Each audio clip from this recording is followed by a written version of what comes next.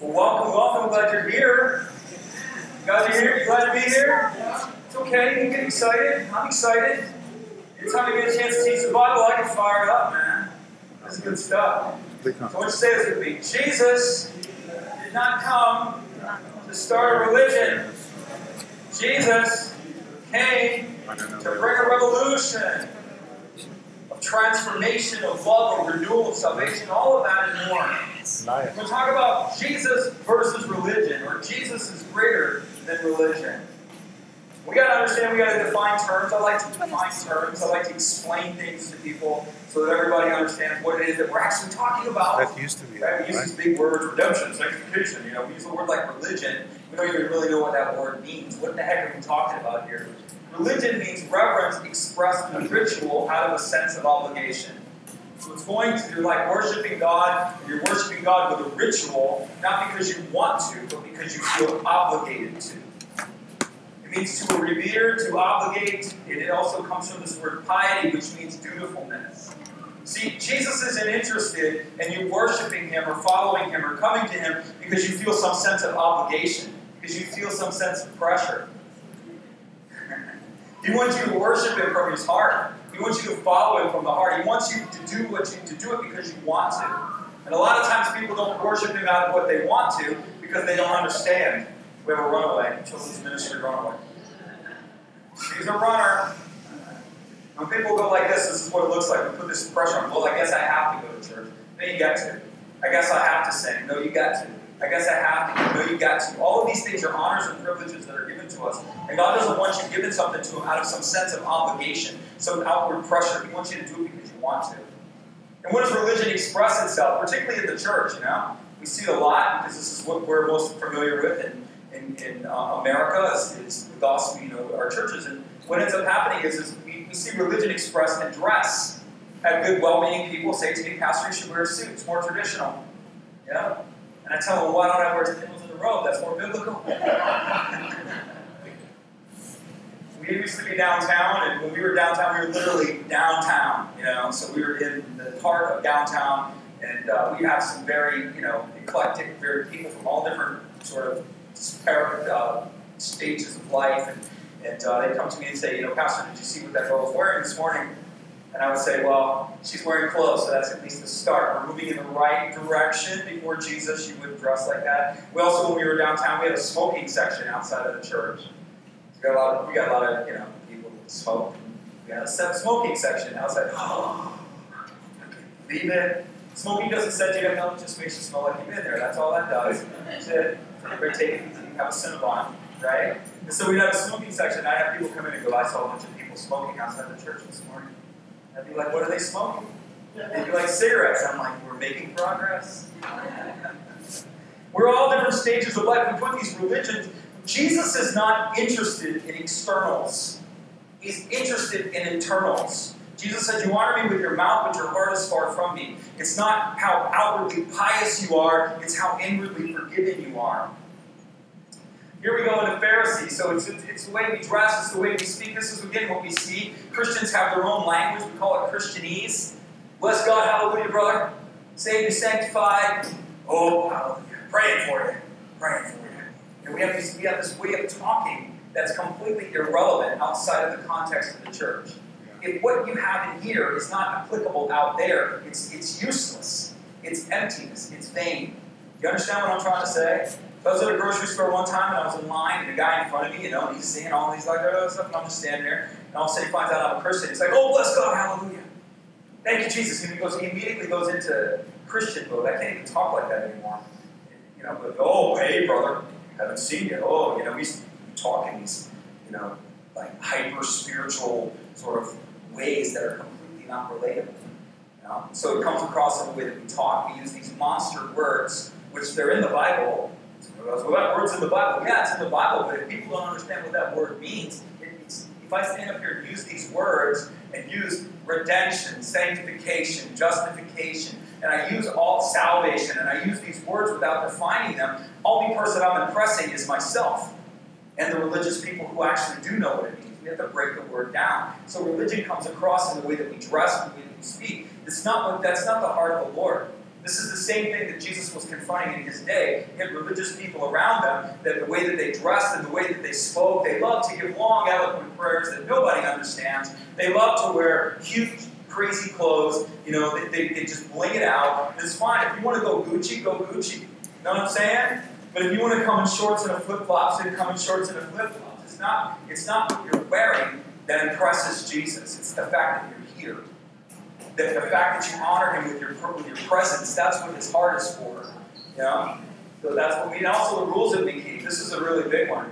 I don't know if some of you, first service with a lot of people, you have experienced this, is that, there are unwritten rules in churches. You know what I'm saying? I mean, you go into some churches and it's like, what are the rules here? We try to let you know when you come in the building that there's not a lot of unwritten rules.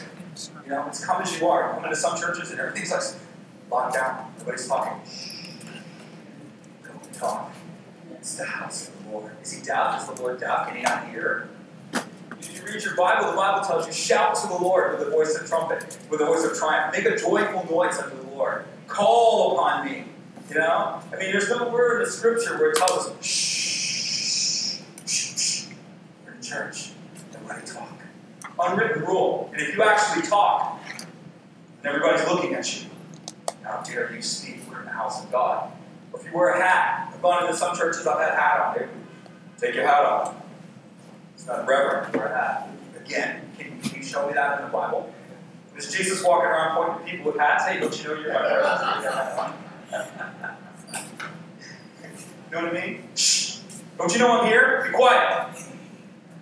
Unwritten rules. I was just at this conference. Crazy unwritten rule. I broke an unwritten rule. Yes, I did. And I paid the price for it. I was in the conference, and we believe in the prophetic here at Elevate. We believe that God's Spirit is still speaking, and if he has a word, and he has something to say, and his Spirit is active and powerful. And I felt like I was a guy that was there. We were at this conference. I didn't know who he was. I just saw him. I kept seeing a slingshot. And I felt like the Lord was telling me to give this guy his word, to jump off the slingshot. All right, whatever. I'm not like running around going, let me prophesy to people. If I feel like the Lord is telling me, because I get a read, but it doesn't mean every time I get a read, it doesn't mean I'm supposed to jump off and prophesy to someone.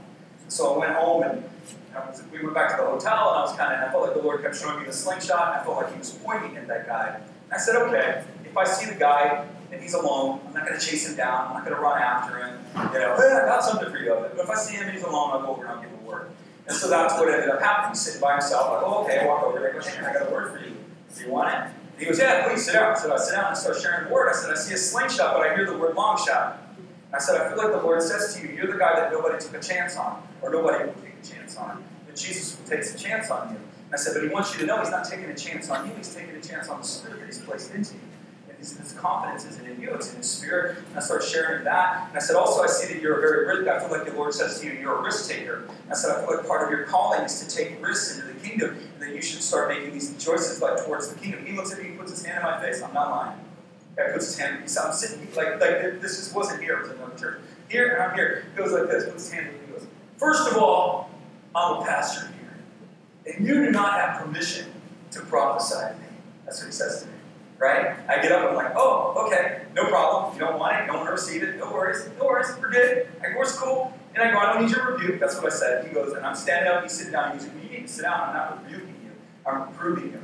They go, well, I don't need your reproof either. Right? And he goes, let me take a picture of your name badge, because we got these big name badges, and mine was going backwards. I go, you want to take a picture of my name badge? Oh, here it is right here, there's my name badge. Religious, arrogant people. Completely out of line.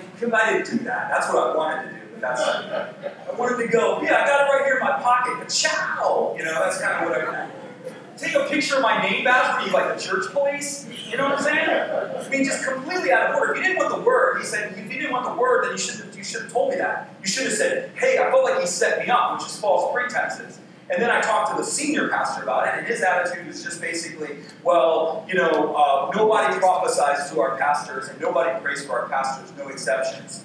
And I said, well, you might want to think about putting that on the wall. You know what I mean? We should blazing that on the wall. All of your unwritten rules should be on the wall so that nobody breaks, God forbid, the unwritten rule. You know what I mean? It's just crazy. And we do stuff like that. His attitude to me was basically, you See, this is the context that I come from. This is the stuff that moves me away. And this is the stuff oftentimes with the church, we're religious. We're islands unto ourselves, but we're not affected into the lives of people because of the way that we treat people. And it's wrong. And it's not in the scriptures, and it's not in the Bible. And I tell the pastor's like, well, you just need to get over it. Nobody prophesies to our pastors. And I'm like, yeah, okay, I get it. So you should have told me. You should put that on the wall. You should blazon that on the door. Wear T-shirts. No prophecy allowed. Great. That's a whole other story. That's what you should do. But his attitude to me was, you need to get over it. That's the context I come from. Where if a leader offended you, whether he did it on purpose or whether he didn't do it on purpose, they never apologize. And what the leadership should do, if somebody's offended and they make the offense known, you should try to hear it. If it's something that happened, then apologize. Say, oh, I'm sorry, that was not what I intended. Or if it was something that is just a misunderstanding, then clarify the misunderstanding. But the position is we're just magnanimous. We're men of God. I didn't go, I'm a pastor too. You know what I'm saying? Well, I'm a pastor here, and you don't have permission to prophesy. And the dude's at least 25 years younger than me. And I'm looking at him going, dude, I was in ministry. That's what I'm thinking. I'm in ministry when you were playing with G.I. Joes. I'm like, just complete arrogance and over the line. And that's what I told the pastor. I said, if he talks to me like that off the cuff, I hate to see how people talk like that. What needs to be understood here, the point that I'm trying to make, is that is not the gospel. The way that the church reflects Jesus is not the way that he is.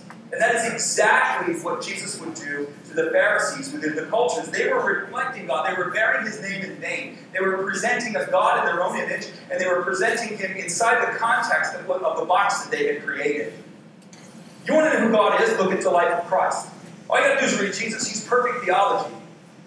He comes right up against religious systems, right up against religious doctrines, right up against our way of thinking. He didn't have a problem talking to sinners and tax collectors, with all of the outcasts of society. We make those words new. Well, they're sinners and tax collectors. No, they were freaking perverts. Worshipping strange gods and doing strange things. Okay? And Jesus went to them and said, you guys are sinners and you're broken. You're messed up. Right? And they go, we know. Can you help? Okay? And he helped them. He goes to the religious and tells them, your outward works cannot save you. Your whitewashed tombs full of dead men's bones. Outwardly you look amazing, but inwardly you're full of snakes. You're vipers on the inside. They looked at him and go, you have a demon. You're a friend of tax collectors and sinners. You're a drunkard and a glutton. That's what they did. You get the context of what Jesus is talking about, what God presents here. This is how he reflects himself. There's no issue with it. With the things that we have issues with, he doesn't. It doesn't mean the way you come to Christ is not how you finish. But Jesus is okay with you just as you are. You don't have to clean it up and make it right before you come to the Lord. Come to him with what you got. Hello. It's not about you. Well, I got to get right before I come to the Lord. No, you just come to the Lord, he'll get you right. He'll change you from the inside out. He'll transform you. He's not interested in externals. I mean, come on. John the Baptist, you ever read about him? Most organic guy. The guy ate locusts and wild honey. You know what I mean? He must have had like a Whole Foods on the corner. So that's what you know what I mean? He's the ultimate earth child. He wore camel's hair. Wild, long hair, camel's hair with a belt. Jesus said, oh, those born among women, of the prophets born among women, nobody's greater than him. So if you think Jesus is interested in externals, he should have said, John, you just got to do something about this look. You know what I mean? Your diet plan, it's cool, but it's not really the image I'm looking for. What's up with the camel's hair, this leather belt deal? He didn't even correct it. So if you think that Jesus is interested in that, he's not. He's interested in the heart. What the Bible says that man looks at the outward, but the Lord looks at the what? Heart. So we're all concerned with externals. Jesus isn't impressed with externals. Whether you're Gucci or whether you're flip-flops and his shorts, he don't care. That doesn't impress him. He's not interested, but that impresses us. And we break unwritten rules within our churches. We have unwritten rules. Unwritten rules. You know what I mean? We all have to be like this. We all have to be like that. If you want to be like that, that's fine, but don't impose that upon other people. I was in Germany. I'll tell you guys a story. I was in Germany. We're in Germany. So we in America, it's sort of context in churches. It's like, we're kind of anti-alcohol, right? Alcohol is not a sin. Drunkenness is. You see, get the difference? So the Bible does not condemn the drinking of alcohol. It condemns drunkenness. Because drunkenness lowers your inhibitions, And you end up going places and doing things and saying stuff that you shouldn't. That's why the Bible says, hey, don't go there. Yeah? So that's the issue. So but I come from a different world. So I'm over in Germany. I'm sitting down. I'm with a bunch of guys. We're Christians. We're planting a church. Woo! We're planting a church. And they'll go, hey, Pastor, come on. We're going to go to the beer garden after church, which is an English garden. It's a beautiful garden in the middle of Munich. They set up all kinds of things. It's a really beautiful place just where everybody goes and hangs out. And so I go there with all the believers from church, and they all walk up to the counter and go, "Ein Maß bitte," which is one big beer, please. Right? And all of them walk away with a flippin' beer that's like that. I'm like going, okay. And they had a beer that was half beer and half lemonade. It's called the Radler. I think anybody knows right here. We call them shandies, but they call them Radler. So I wasn't going all in on the Lowenbrau, but I was going to go in on. I was like, I'll have a Radler. So I sit down with them all, and they're all drinking big beers, and even the old ladies that sit down, oh, what a service, hallelujah. You know what I mean? Praise Jesus. Everybody's giving glory to God. I would go, but that's their unwritten rule was, hey, it's okay. But when I went out to breakfast with them, and I'd order 3 cups of coffee, they'd look at me like I had a problem. Man, we need to pray for this pastor, man. He's on his 3rd cup of coffee. Like, you should see me on Sundays. I go for about 6, It's like, to them, their unwritten rule was, well, caffeine, you can't go in on caffeine, but hey, man, beer was part of their culture. You see what I'm saying? Coffee's, we don't have an issue with coffee, they had an issue with there. So their unwritten rules, they weren't condemning, but what I'm saying is that we have these unwritten rules, these unwritten ways of seeing things, that it's just a bunch of nonsense, man. It's a bunch of nonsense. And what we do, now we've been in churches, is like, for us, it's natural, supernatural. Who you are, integrated with the Holy Spirit, and the Holy Spirit expressing you through you in a way that you can take the Holy Spirit and express the Spirit of God in any context outside of this place, and you should be able to do that with ease. Certain churches, it's like when you come in on Sunday morning, you got to go into mode. You know what I mean? I got to go into hallelujah mode. I got to go into this mode. I got to be a robot. And you're only accepted in the group if you can talk like that. You're only accepted in the group if you can act like that. You're only accepted in the group if you dress like that. That's not gospel. That's religion. Ouch. This is hard for us because we love religion. We love it. But Jesus said by honoring your traditions, or by your traditions, the way you see things, you honor your traditions over me. And so by the traditions, you make the Word of God, the power of God, of no effect. No effect, because you value the way that people dress, the way that people talk, the way that people act. And some of it is dressing. So some churches, man, skinny jeans and smoke machines. And if you don't have crazy hair, you feel like you're an outsider. So you're like a 55-year-old guy and you're trying to squeeze into skinny jeans, and go to the church because that's the ethos of the culture. The whole church is that way. And if you want to be in with the in crowd, you got to look like that. Well, I don't care if you wear skinny jeans. I don't care if you wear baggies. I'm trying to wear some pants. That would be at least helpful to the problem. But if you understand what I'm trying to get at here, we create cultural contexts within our churches that are exclusive. Crickets.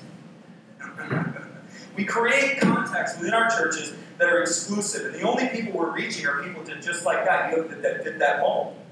The kingdom of God is diverse. The kingdom of God is not like that. It's not how God is.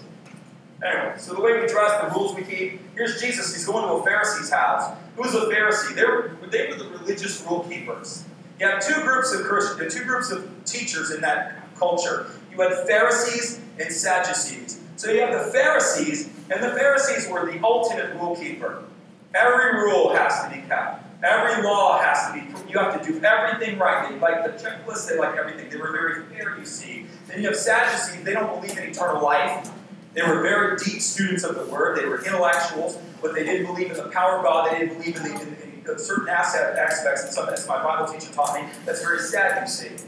So you want to know the Sadducees and the Pharisees? And these Pharisees are the height of the religious teachers of the day. And they invite Jesus to his house. This Pharisee says, hey, come to a dinner party. So Jesus loves everybody, right? He even loves the religious. They're religiously correct. So he says, hey, come to my house. Jesus has a party. These guys were very wealthy. They had a lot of money. They had a lot of influence. So he goes to this Pharisee's house. All the intellectuals are there. All the students of the law, they're all there. Jesus walks in, okay? Says, come and dine with me. So Jesus goes and he sits down to eat. But when the Pharisee saw that Jesus went over and sat down to eat, he was astounded that he had first not washed his hands before he sat down. You see the unwritten rule in this house? You wash hands before you sit down. And they weren't washing hands because they didn't have Purell or they didn't have hand sanitizer. They were washing hands in a religious ceremony. They would go like this, they would go like this. You had to turn your hands 3 times. 1, 2, 3. And they would just pour water over your hands. That's it. It was like, we are holy. Aren't we righteous? And Jesus had no time for it. Jesus is the Word of God. You know, they represented God. The Lord's like, if I'd have told you to do that, I would have done it myself. Clearly, I didn't tell you to go before you wash your hands. And he offended them because he didn't keep their traditions. He offended them. I went to a Jewish pizzeria with a friend of mine, his father, he's Jewish, but his dad's really Jewish. There's a crazy place. Jewish pizzeria, right? It's a kind of contrast in ideas, you know. Can I have a matzo ball on that slice there? How about some gefilte fish with that pizza? Can I get, sorry. I guess you guys aren't good anyway. So I go to a Jewish pizzeria. So I'm going to the Jewish pizzeria, we're going to get a pizza. And I go, I'm going to go to the bathroom and wash my hands. He goes, oh no, first you got to go over here. And so I go and stand in line. I got to stand in line. I don't know what I'm doing. You know, an unwritten rule. I don't have any idea what the unwritten rules are here. And so I stand in line and I walk up to a sink. And everybody in the place is in this line. You got to go up to the sink and you got to go like this. They pour water this way. They pour water this way. And they pour this water, water, water. Got a little yellow vase and they're pouring water over my hands. Okay, I guess I can order my pizza now. You know, unwritten rules, religious context. Nobody understands them. I'll give you another one. I went to, so Judaism and Christianity, so God is a different thing. So anyway, I was invited to a Jewish festival. I was invited. So I went, right? I don't know what I'm doing. And you guys can all laugh at me. I have no idea what I'm doing. Everybody there knows what they're doing. They'll walk over. Rabbi goes, whoa, whoa, whoa, whoa, whoa. And everybody walks over and grabs a book. Now there were blue books and there were purple books. I grabbed the purple one. And I went in and sat down. And there were 2 sets of chairs. There were chairs on this side, and there were chairs on this side. And there were everybody sitting there, but there was one chair that was in the middle. So I know where to sit. So I sat in the chair that was in the middle of the row. And the usher comes over and goes, no, that's to separate the men from the women. I'm like, oh, sorry. And so he moves me over to the other side. And then the rabbi's doing all these readings. And I'm trying to find the page. I'm like, what was this guy reading? And the rabbi's son comes over and takes the purple book out of my hand and gives me the blue one. And he says, oh, that's the book for women. Then there was a dinner following, and I go and sit down at the dinner. Again, unwritten rules. And I'm there, and I'm just sitting there, and I'm just waiting. And the guy that brought me, he's like, oh, Pastor, try some of this, and try some of that. And he starts loading my plate with food. I didn't load my plate with food. He starts loading my plate. The rabbi walks into the room. I'm the only one with a plate on the food. He looks at me, and he goes, wait till we begin. Walks over, he sits down. So I told the guy that took me there, I said, if I ever go there like that again, I go, I'm going to load your plate. I'm totally going to get back on you. This is like unwritten rules. And so this guy's offended because Jesus didn't wash his hands. In the Bible, what God did to his people was he commanded them, in Jeremiah, in the book of Amos, he commands his people to reform. They're following him in a way that he did not prescribe. And so he calls them to reform, which is to reform what they're doing. And in Amos, he tells them that justice and righteousness is to be their river, that they're to live a life that's based upon justice. Justice is the right use of power, using your power correctly. Injustice is when power is abused. That's the definition. So the people that are in power, when they do not use their power correctly, it's called injustice. People that have power, when they use their power correctly, it's called justice. You and I have power. We are to use our power correctly. Then also righteousness. What is right to God? He told them, listen, dude, use your power rightly. Stop abusing people. Stop taking advantage of people. Stop wounding people. Stop doing all this stuff and saying that you love me. So it wasn't like they were making a mistake. They were living a lifestyle of abuse. They were living a lifestyle of hurting people, living a lifestyle that was doing whatever they want, regardless of what the Lord said. The Lord says, look, cut that crap out. Instead, you're saying that you love me, but yet you're doing all this. And then you have the same thing in Jeremiah. We have the prophet standing at the door of the temple, and he's telling the people, don't trust in lying vanities. Because all the people, what they would do is they would show up, and they would worship God on Saturday. That was their day. They would worship God on Saturday, and then they would go out for the rest of the week, and they would worship all the gods of the culture. Tamon, and Marduk, and Ashtoreth, and Molech, and Baal. They would worship every god of the culture. Whatever the culture was following, and whatever the culture was doing, that's where they went. And they had a belief system that aligned with the culture, but yet they would would show up and just in a religious act and stand before the Lord. The Bible tells the Christian that we're in the world, but we're not of it. Now what that means is that we're in a world, but what it's talking about is our attitude and the way that we think is not in line with the culture. We don't think like the culture. We're in the culture, but we don't think. The culture thinks about greed. We think about generosity. The culture thinks about dominating people. We think about serving people and building stuff. It's just a totally different way of thinking. And that's what God calls his people to. But the religious people were just showing up and thinking everything was cool. We're just going to show up and then we're going to go out and then we're going to show up. And Jeremiah's like, you got it all wrong.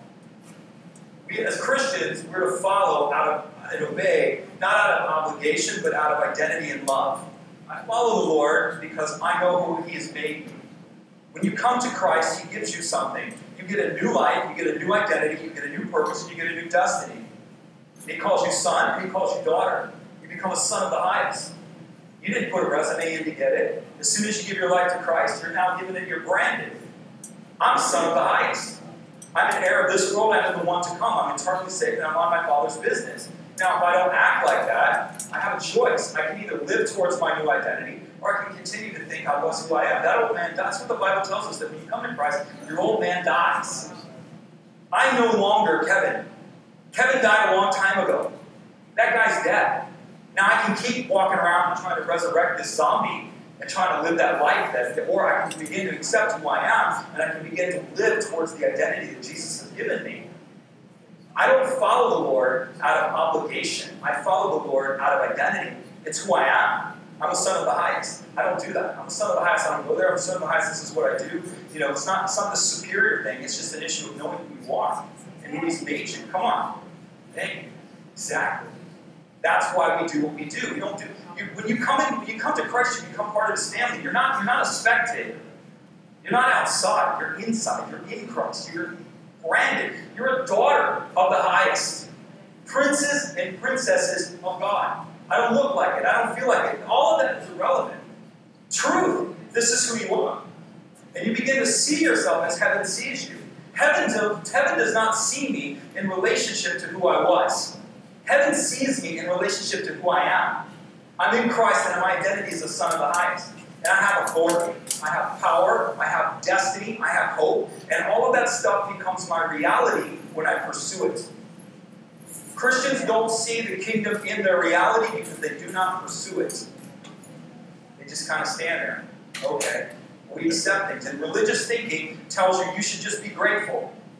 Oh, you should be grateful, Christian. You're just a worm. God saved you. You should just spend your life in cowering gratitude. That's not what God accepts from you. He doesn't accept this. He's not looking for you when you come to him to spend your life in front of him in cowering gratitude. He wants his sons and daughters on their feet. On your feet.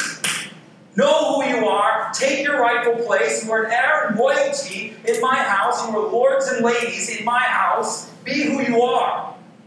He doesn't restrain you. He's seeking to unleash you.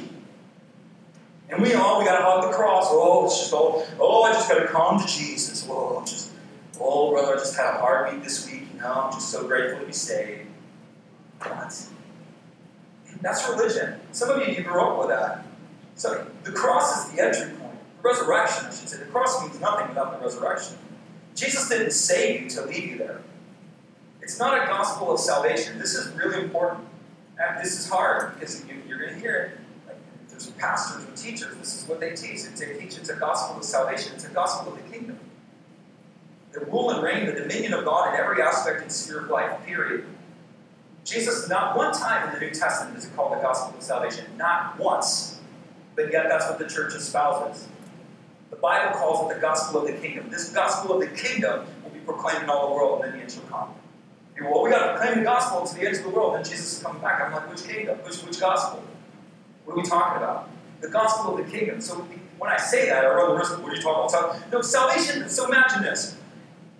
The kingdom, let's just say, it's a mansion, a palace, a realm. All right? So there's a realm. You're going to go into another world or to another country. And what salvation is the bridge into that country.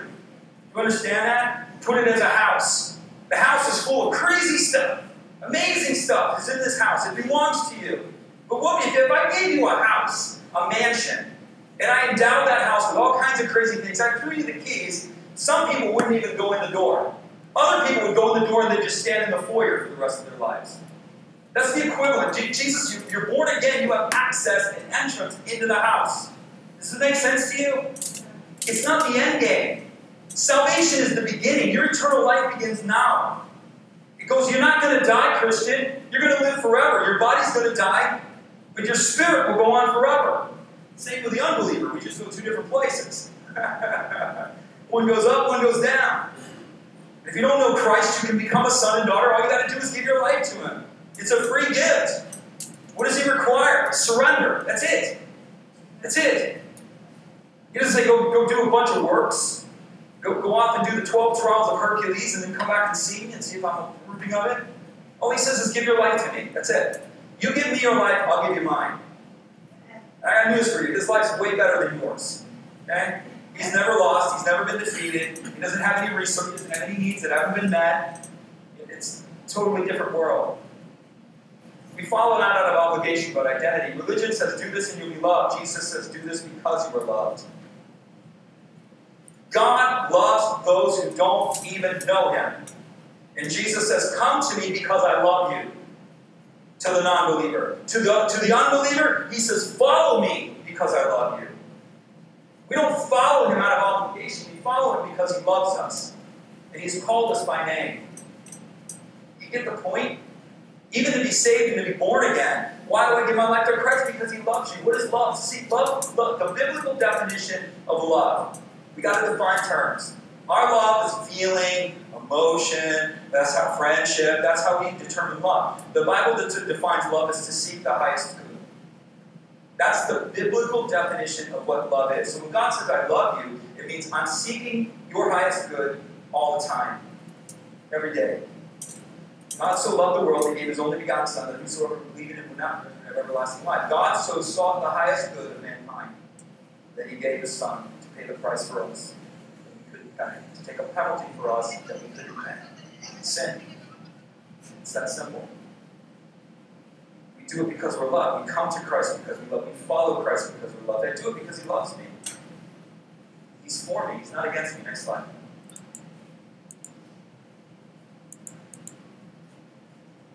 The Bible says He demonstrates His love for us, that while we were yet sinners, Christ died. He say this with me. He loves me. He loves me. Just because. Just because. He will help me. He will help me. Just because. Just because. There is no reason why He loves you. No reason. He loves you just because He loves you. The Bible says He sets His affections on you. He determines. He's chosen to love you. You know what He's chosen to love you? In spite of you. I love you in spite of you. I love you regardless of anything you are. He's chosen to love us. And He's chosen to seek the highest good. Some of you are here this morning because people have prayed for you. You don't know Jesus. God has called you to this place, and He's summoned you here to let you know that He loves you, and He has more for you than you can possibly imagine. And He's calling you forward. He's calling you out of and into. That's what's going on. Others, Christians, you come to this place to understand that it's not about religion, it's not about external works. It's about a God who loves you, who is for you, He's forever for you.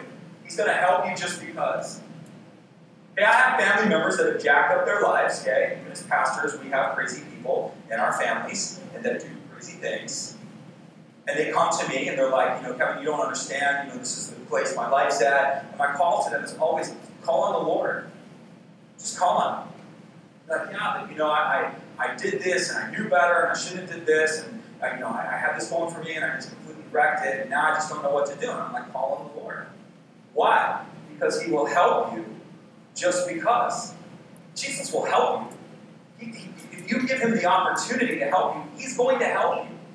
And watch, it's 70 times 7. I've watched people go, God helps them, restores them, they blow it up. And they go back to the Lord, God helps them, they blow it up. He will keep helping you. Why? Because He's good. Because He's kind.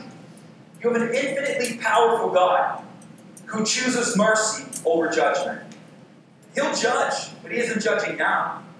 He'll do what He has to do, but He doesn't want to do that. You have a God, this is the same God, the Bible says that when He looks, the sun and stars run from Him. That's how powerful He is. He spins planets on his hand. His creation flees from him. The Bible says his eyes burn like fire. His feet are burnished bronze. He sits on a throne. A sword comes forth from his mouth. His voice is like thunders, like water. Is incredibly powerful, incredibly dominant in every way. Yet, he chooses to show himself to us as love and mercy, if we're willing to accept it.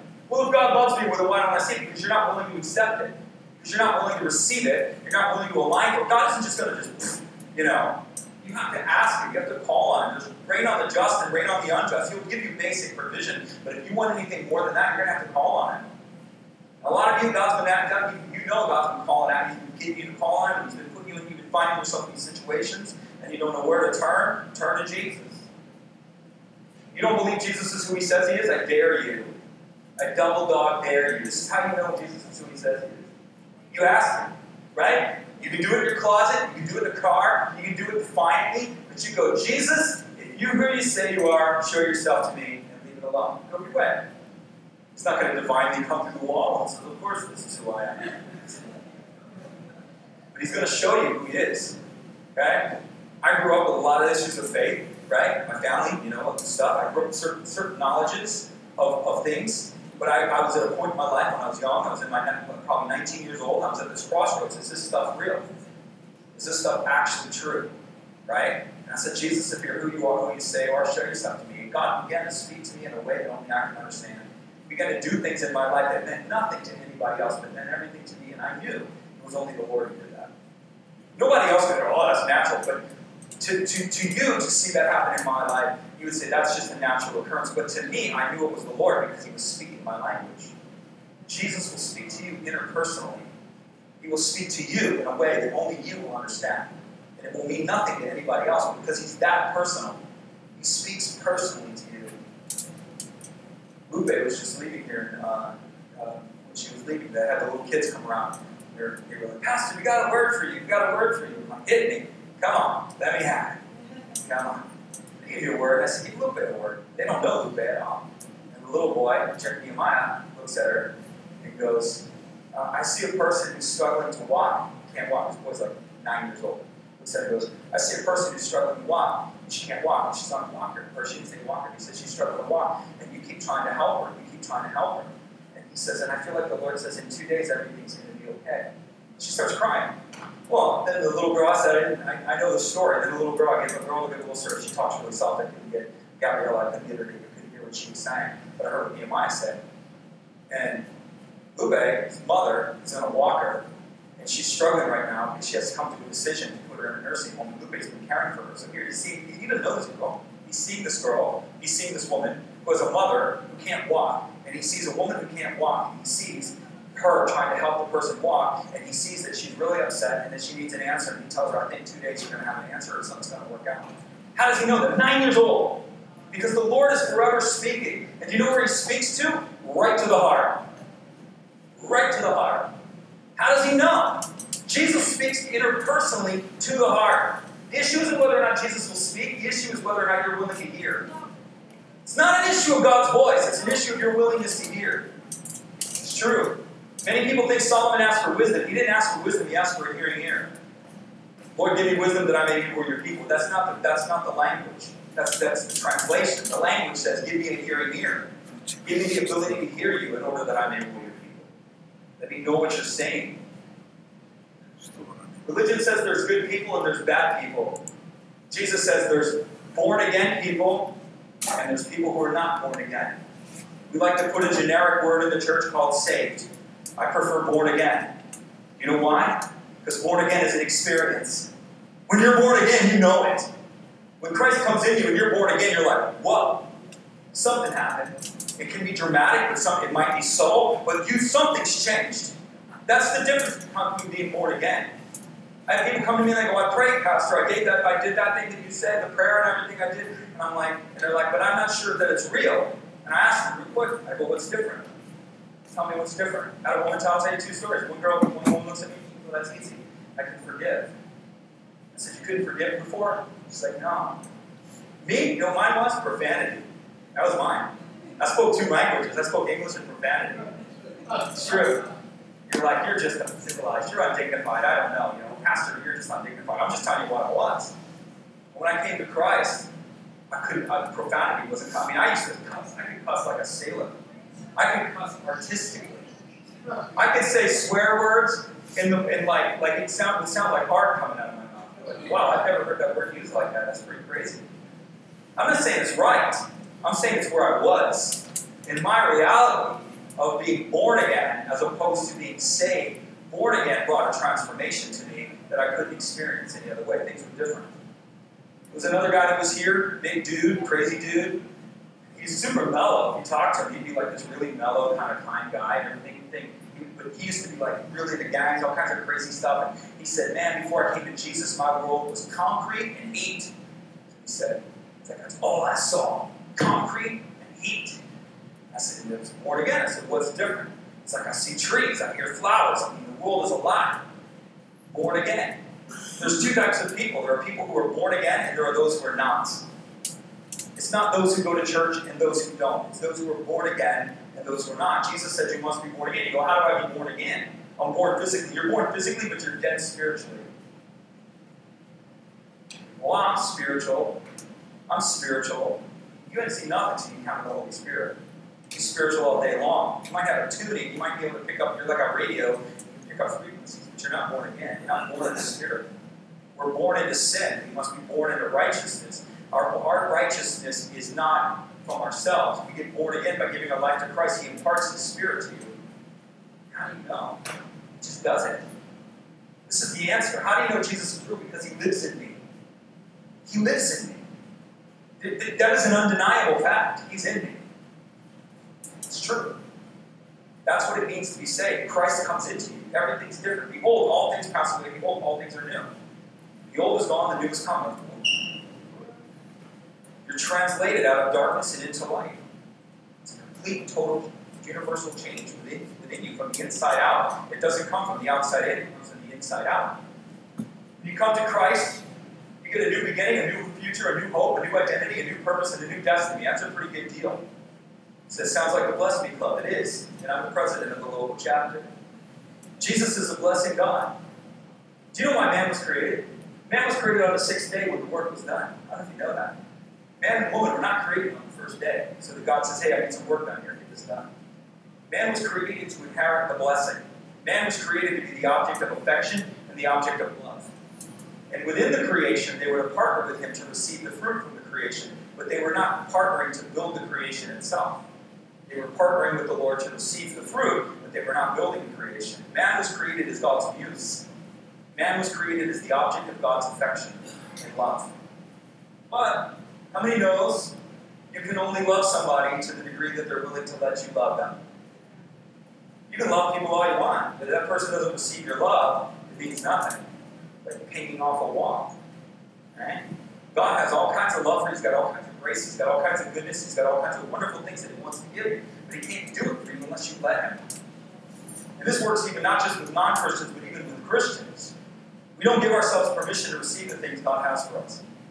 We have a hard time receiving the things that God has for us. Even though we're born again, we have a hard time moving into the greater things that God actually has for us. That's a whole other story. You get access to His kingdom, the mind of Christ, and the power of the Holy Spirit. What a deal.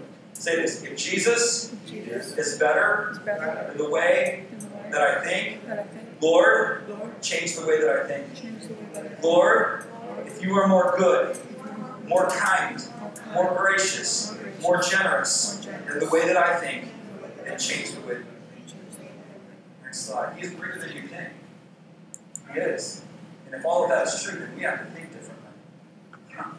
If all of this is true, then we have to see differently. Next slide. That's it. Religion says outwardly pure. Jesus said inwardly pure about the Holy Spirit. Jesus goes to sinners and the religiously correct. That's crazy. Religion cannot save you.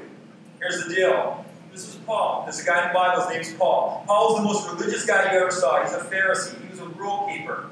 Rule keeper extraordinaire. He was in the top 1%. He was varsity. You know what I'm saying? He was on the varsity team of the rule keepers. And Paul comes to Jesus and he realizes all of his religion was meaningless. He comes and encounters Christ and he realizes that all of that meant nothing. And what does he say? He said, I've lost everything because I came to Christ. I spent my whole life building something only to realize that it was worthless. He uses the word dung. What's dung mean? Dung. It means that nice little pile that the dog leaves on your yard in front of you in the morning. So when you see the dung on the ground, you should go, there's religion. There's human works, there's religion. What we do with our culture is we celebrate religion. Well, my pile's bigger than yours, Pastor. Okay, well, I don't know if that's good. You know what I mean? My pile's more organized. My pile has glitter and sprinklers and it's on Instagram. That's like how we express it. It's dumb. Human works are dumb, right? Anything I do outside of partnership with Christ is meaningless. We're to partner with Him, but not do anything to impress Him. I'm not trying to impress Jesus. I'm trying to follow Him. He's not impressed with me. What Jesus is impressed with is faith. You want to impress Jesus? Believe it. Without faith, it's impossible to please God. Those that come to Him must believe that He is and that He's a rewarder of those who diligently seek Him. Jesus' faith is the currency of heaven. Faith is the currency of the Spirit. Human need does not move the kingdom. Why doesn't God do something about those people? He did. He's got a body of people. He's got a body of Christ, and He's commanded them to go. Jesus has already done everything He will do about human need. Human need doesn't move Him. Lord, don't you see my need? Lord, don't you see my need? Lord, don't you see my need? Yeah, He sees it. The need doesn't move Him. God is not need-driven. He's faith-driven. Lord, I see the need, but I believe You are more powerful than that need. I believe in the promise that You have put on me, that I'm blessed and in season and out, that I'm blessed in my coming in and blessed in my going out. I believe, Lord. Don't You see my situation, Jesus? Don't You see I'm going under? Don't You see I'm dying? Don't You see all these things are happening to me? And rather than, Lord, I believe that You work all things out to the good of those who love You and are called according to Your purpose. No matter what the circumstances is, it's going to be for my benefit, it's going to be for my good. Heaven moves. Heaven does not move off of human need. It moves off of faith. Jesus lived the life He never lived. To die death we should die, to take a judgment that you were entitled to. Here's the deal. This is probably for Christians, but it's also for the unbeliever. There's two types of sin in the Bible. You hear me talk about it all the time. I'm going to go a little more in depth into it today. So there's a sin that leads to death. The death the Bible is talking about is eternal damnation. There is a hell. Hell is hot, and hell is not the place you want to go. Well, is hell real? Hell, yeah. Hell's real. Okay? I don't believe in hell. Okay? You don't believe in gravity, get up on the building and jump. And you're coming down. And you can go, I don't believe in gravity. I don't believe in gravity. I don't believe in gravity. Splat. Gravity exists whether you believe in it or not. Hell is a reality whether you believe it or not.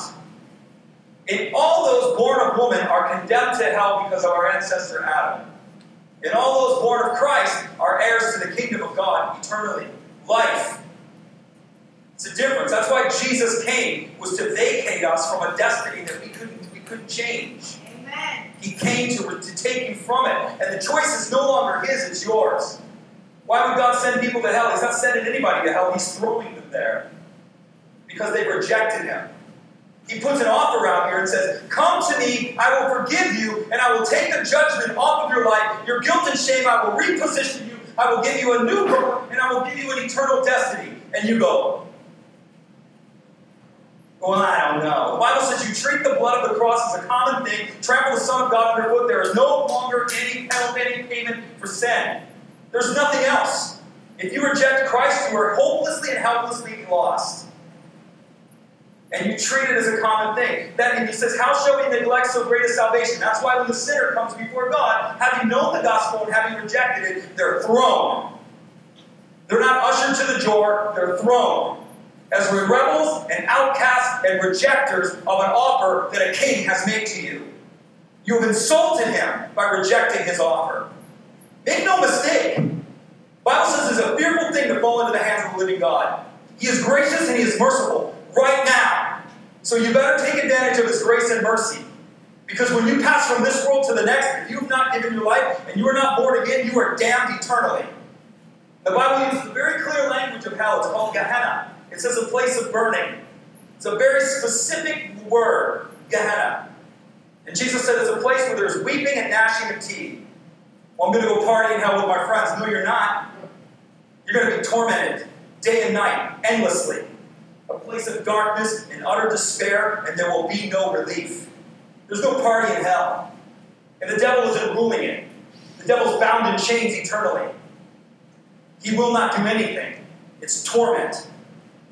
Because you've rejected Christ, the judgment of sin is now on you.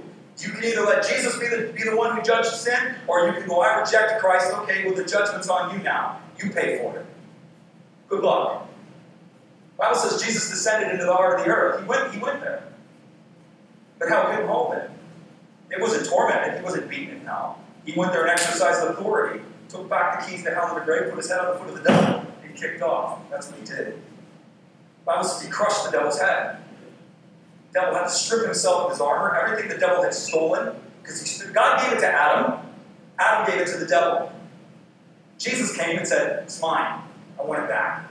I'm the last Adam. I've come in the form of Adam. That's right. The devil had to do it. He kneeled on the ground. Jesus put his head on his foot, on his head, and he did. Kicked off, crushed him. Oh. And rose. That's right. No timid God here. No powerless God here. No weak and inferior God here. He offers you something that you cannot despise. He offers you something you cannot reject. He offers you salvation. When it's offered to you, if a king, you realize how royalty looks like? If a king offers you something and you don't take it, do you know that you insult a king publicly? Try that out.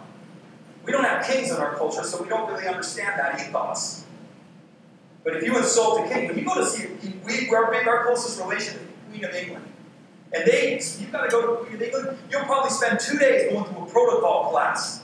They're going to teach you. When you come before her, you do this. You say this. If she offers you this, do not reject it. If she does this, don't do this. They teach you what to say when you go in there. Do not insult her. That's the idea. Know the protocol. And so if you insult a king in the ancient times, they take your head off. It's true. You don't insult the one who's offering you something. He's offering you something. Something you can't gain any other way. He's giving it to you as a gift. You slap it from his hand. Clear picture. Clear picture. We don't preach this in the church anymore. We want it all nice and clear. Fairy Jesus with cotton candy and pinwheels. The Bible says that the Holy Spirit bears witness to sin, righteousness, and judgment. So if we do not preach or make a part of our message from time to time a message about sin, a message about righteousness, what is right to God, and a message about eternal damnation that is going to happen for those who reject Christ, we're not giving the Holy Spirit any room to work. Because that's what he ministers off of. We have churches that don't even use the word hell. They won't even use it. They won't even use the word sin. We're all champions for Jesus. Well, not if you don't know Christ. Not if you're not born again. You're not a champion for anybody. You're lost. Harmatano is a verb. So let's separate this. This is important. This is where I wanted to go. You have a verb. You have the things that you do. We're sinners. I'm a sinner. I'm born again, but I still sin. I don't get it right. I say the wrong things. I sometimes make a bad decision. I don't do every single thing the Lord asks me. The Lord will tell me something. I'll be like, I don't do everything he tells me. I try, but I miss it. Okay, I still sin, right? Even though I'm born again. My actions do not condemn me. My actions keep me from the purposes God has for me. So if I will obey the purposes of God, or if I will obey what the Lord says, then I will move into the purposes of God. But those actions do not condemn me. What condemns me is harmatia. Harmatia is a noun, and it means state of being. We're born a sinner. You were born in a state of being that you cannot change. It wasn't that you broke the commandment. That's why you're condemned to hell. You're condemned to hell because you were born. All born of Adam are lost.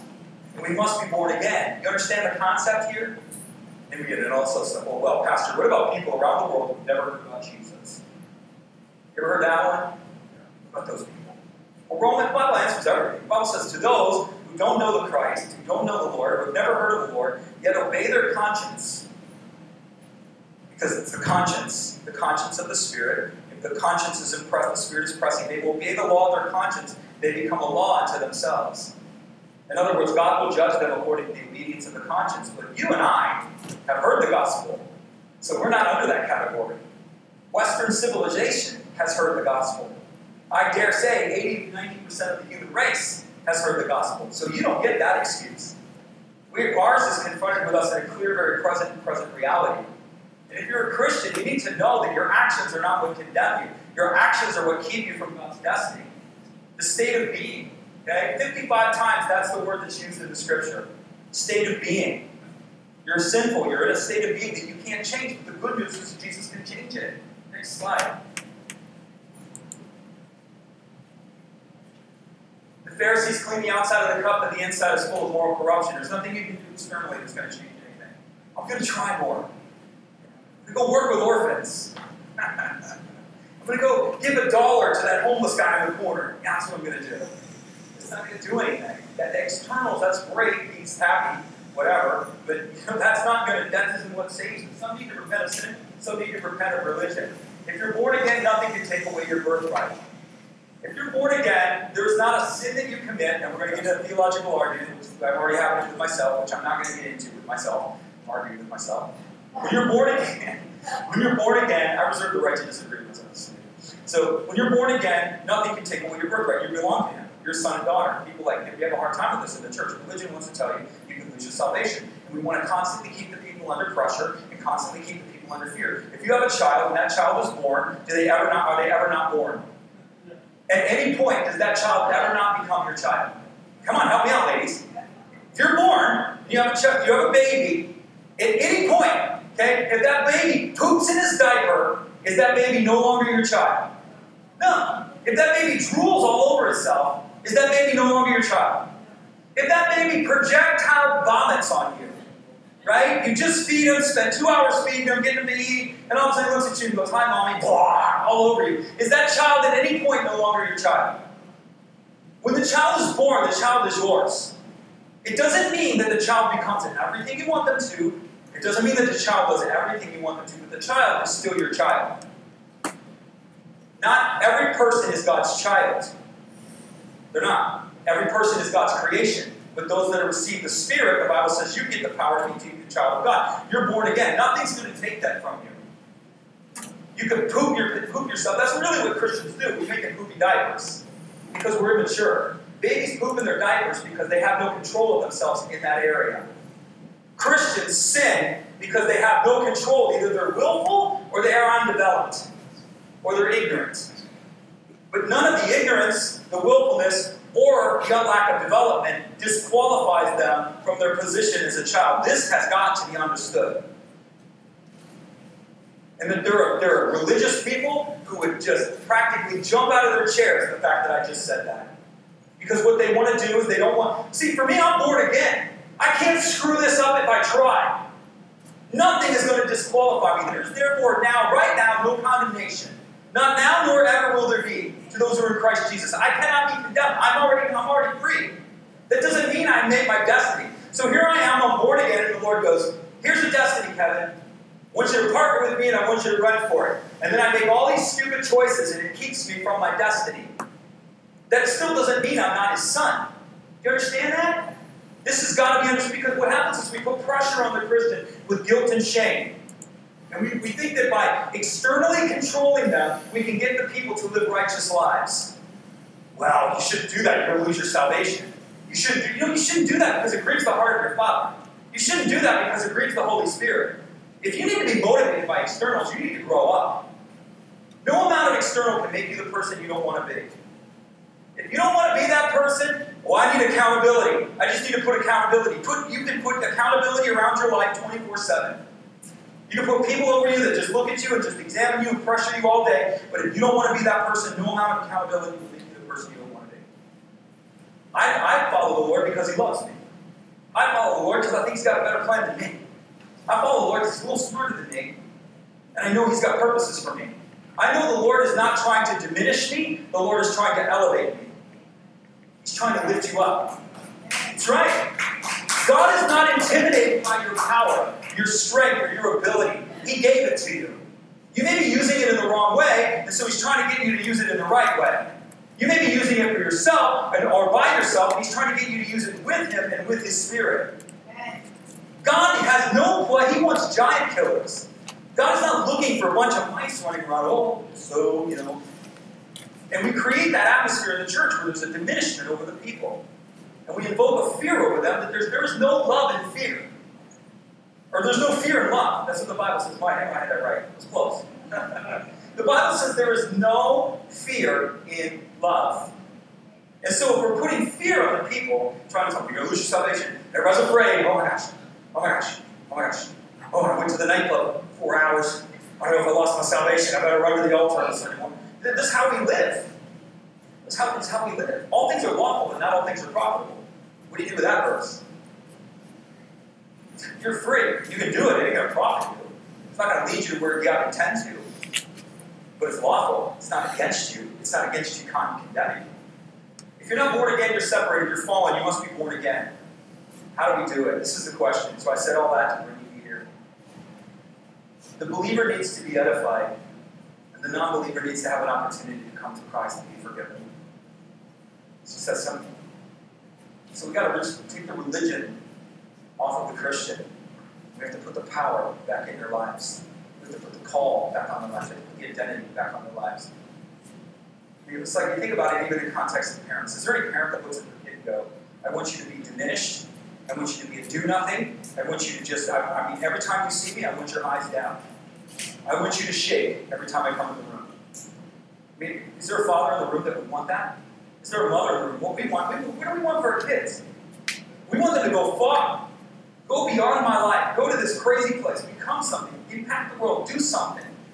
Be happy. Be joyful. Do something meaningful. That's what we want. Why would we see God as anything different than that? Because He's not. And I'm not making it up. This is true. He supports it with His Word and with His nature. If you don't know Christ, here's what you need to understand. Everybody's sinned. We are all in the state of sin apart from Christ. And we can't change ourselves. That's the point. Sin brings eternal judgment. No getting around it. Well, when I go before Jesus, I'm just going to talk to Him and He's going to understand. You know what's going to happen? I'll tell you the Bible, very clear. When you come before the Lord, you will be silent. You will not even be able to speak.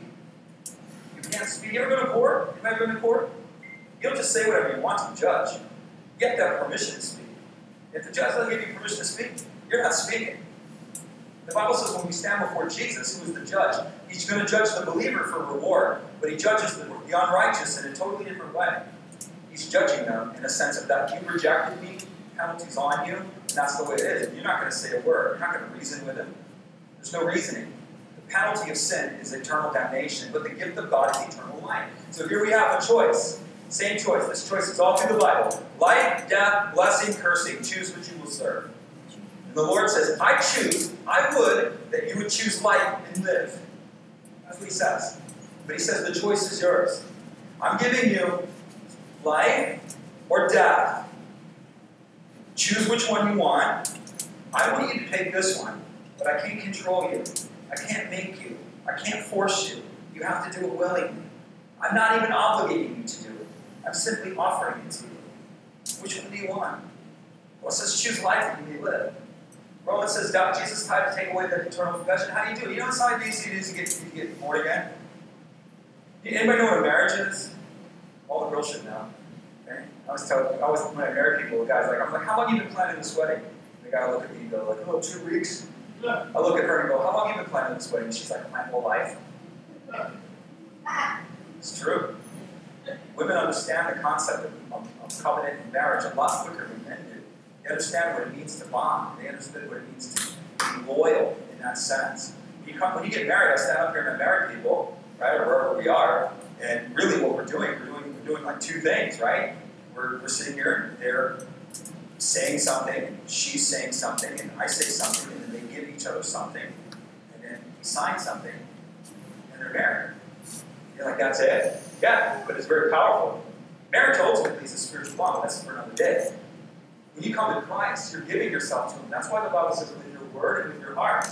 It's the same thing that happens when a woman and a man get married. If he uses his words, but ladies, and he says, I love you. I love you. I love you with my mind, girl. I love you. I love you so deep you're in my mind all the time. She doesn't think you're in her mind. Where do you want him to love you from? I knew I'd get a response off that one. From the heart. The Bible says, confess with your mouth and believe in your heart. Just give your heart to Him. Believe that this is true. Don't believe in your mind. You're not going to understand salvation. Salvation cannot be understood with the mind because it's spiritual. It makes no sense. Human rationality cannot discern and understand spiritual things, but somehow your spirit can understand spiritual things. Somehow there's a part of us that can understand, oh, wow, that's true. Your mind goes, that's not possible. That can't happen. That can't happen. Your mind is not going to understand. You have to choose to believe in something you cannot understand. Makes no sense. The Bible says that the gospel is foolishness to the Greeks. The Greek is the intellectual mind. We get a lot of our culture and our society from the Greeks. University, the whole system that we operate from comes from a Greek way of thinking, Hellenistic, which is, we think intellectually, scientifically. That's how we think, right? The ancients, or the Middle Eastern people, think more spiritually. But we, our culture, comes, he says, to the gospel, so when I give this to you, the intellectual says, that's stupid.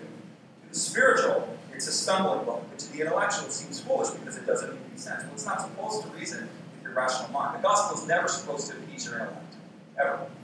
God doesn't even reason with you. The Bible says that the human mind is at war with God. The carnal mind is the enemy of God. Your mind, the way you think, I do not think like you, my ways are above your ways, that whole deal. God says that. You have to believe in your heart and confess with your mouth. You call him, you're going to say, so here's what we're going to do. We're going to pray. Right? We're going to pray as a group. Right? We're not going to call you forward. We're not going to do that. We're going to let you labor sit wherever you are, but you're going to pray. You're going to open your mouth. If you've never given your life to Jesus, today's your day. Today's your day. And we're all going to pray together. We're all going to bow our heads. We're all going to close our eyes. And for those who are believers, we're going to pray with you. This is a family thing. We're inviting you to come and be a part of the family. The Lord is inviting you to become a part of the family. And today it is. You say, well, who do you care? That's it. We're so hung up on what we think other people think. But what do you think Jesus thinks of you? He said, if you confess me before men, I will confess you before the Father. If you deny me before men, you I will deny before the Father. Try that out. So confess me openly, I confess you openly. Deny me openly, and you I will deny openly. Ouch. Gives you an opportunity right here, right now. The Bible says today is the day, not next week, not next Tuesday, not a year, not when I think about it, not when I'm ready, right now. Right now. So we're going to pray. I'm going to lead the prayer. All you got to do, open your heart. You don't even have to understand it. You just got to go for it. Just take the red pill, Let's pray. Say, dear Jesus, I believe you are the Savior, and I need a Savior. I may not, come on, you can do better than that. I may not understand this, but I choose to believe it. So I open my heart to you, Jesus, and I ask you to come inside. I ask you to forgive me. I ask you to heal me. I ask you to restore me, and I ask you to repurpose my life. All that I am, I give to you, and all that you are, I receive as mine. From this day forward, I choose to follow you. In Jesus' name. Say, that's it? No, that's the start of it. That's the beginning. That's the beginning. So we're going to dismiss.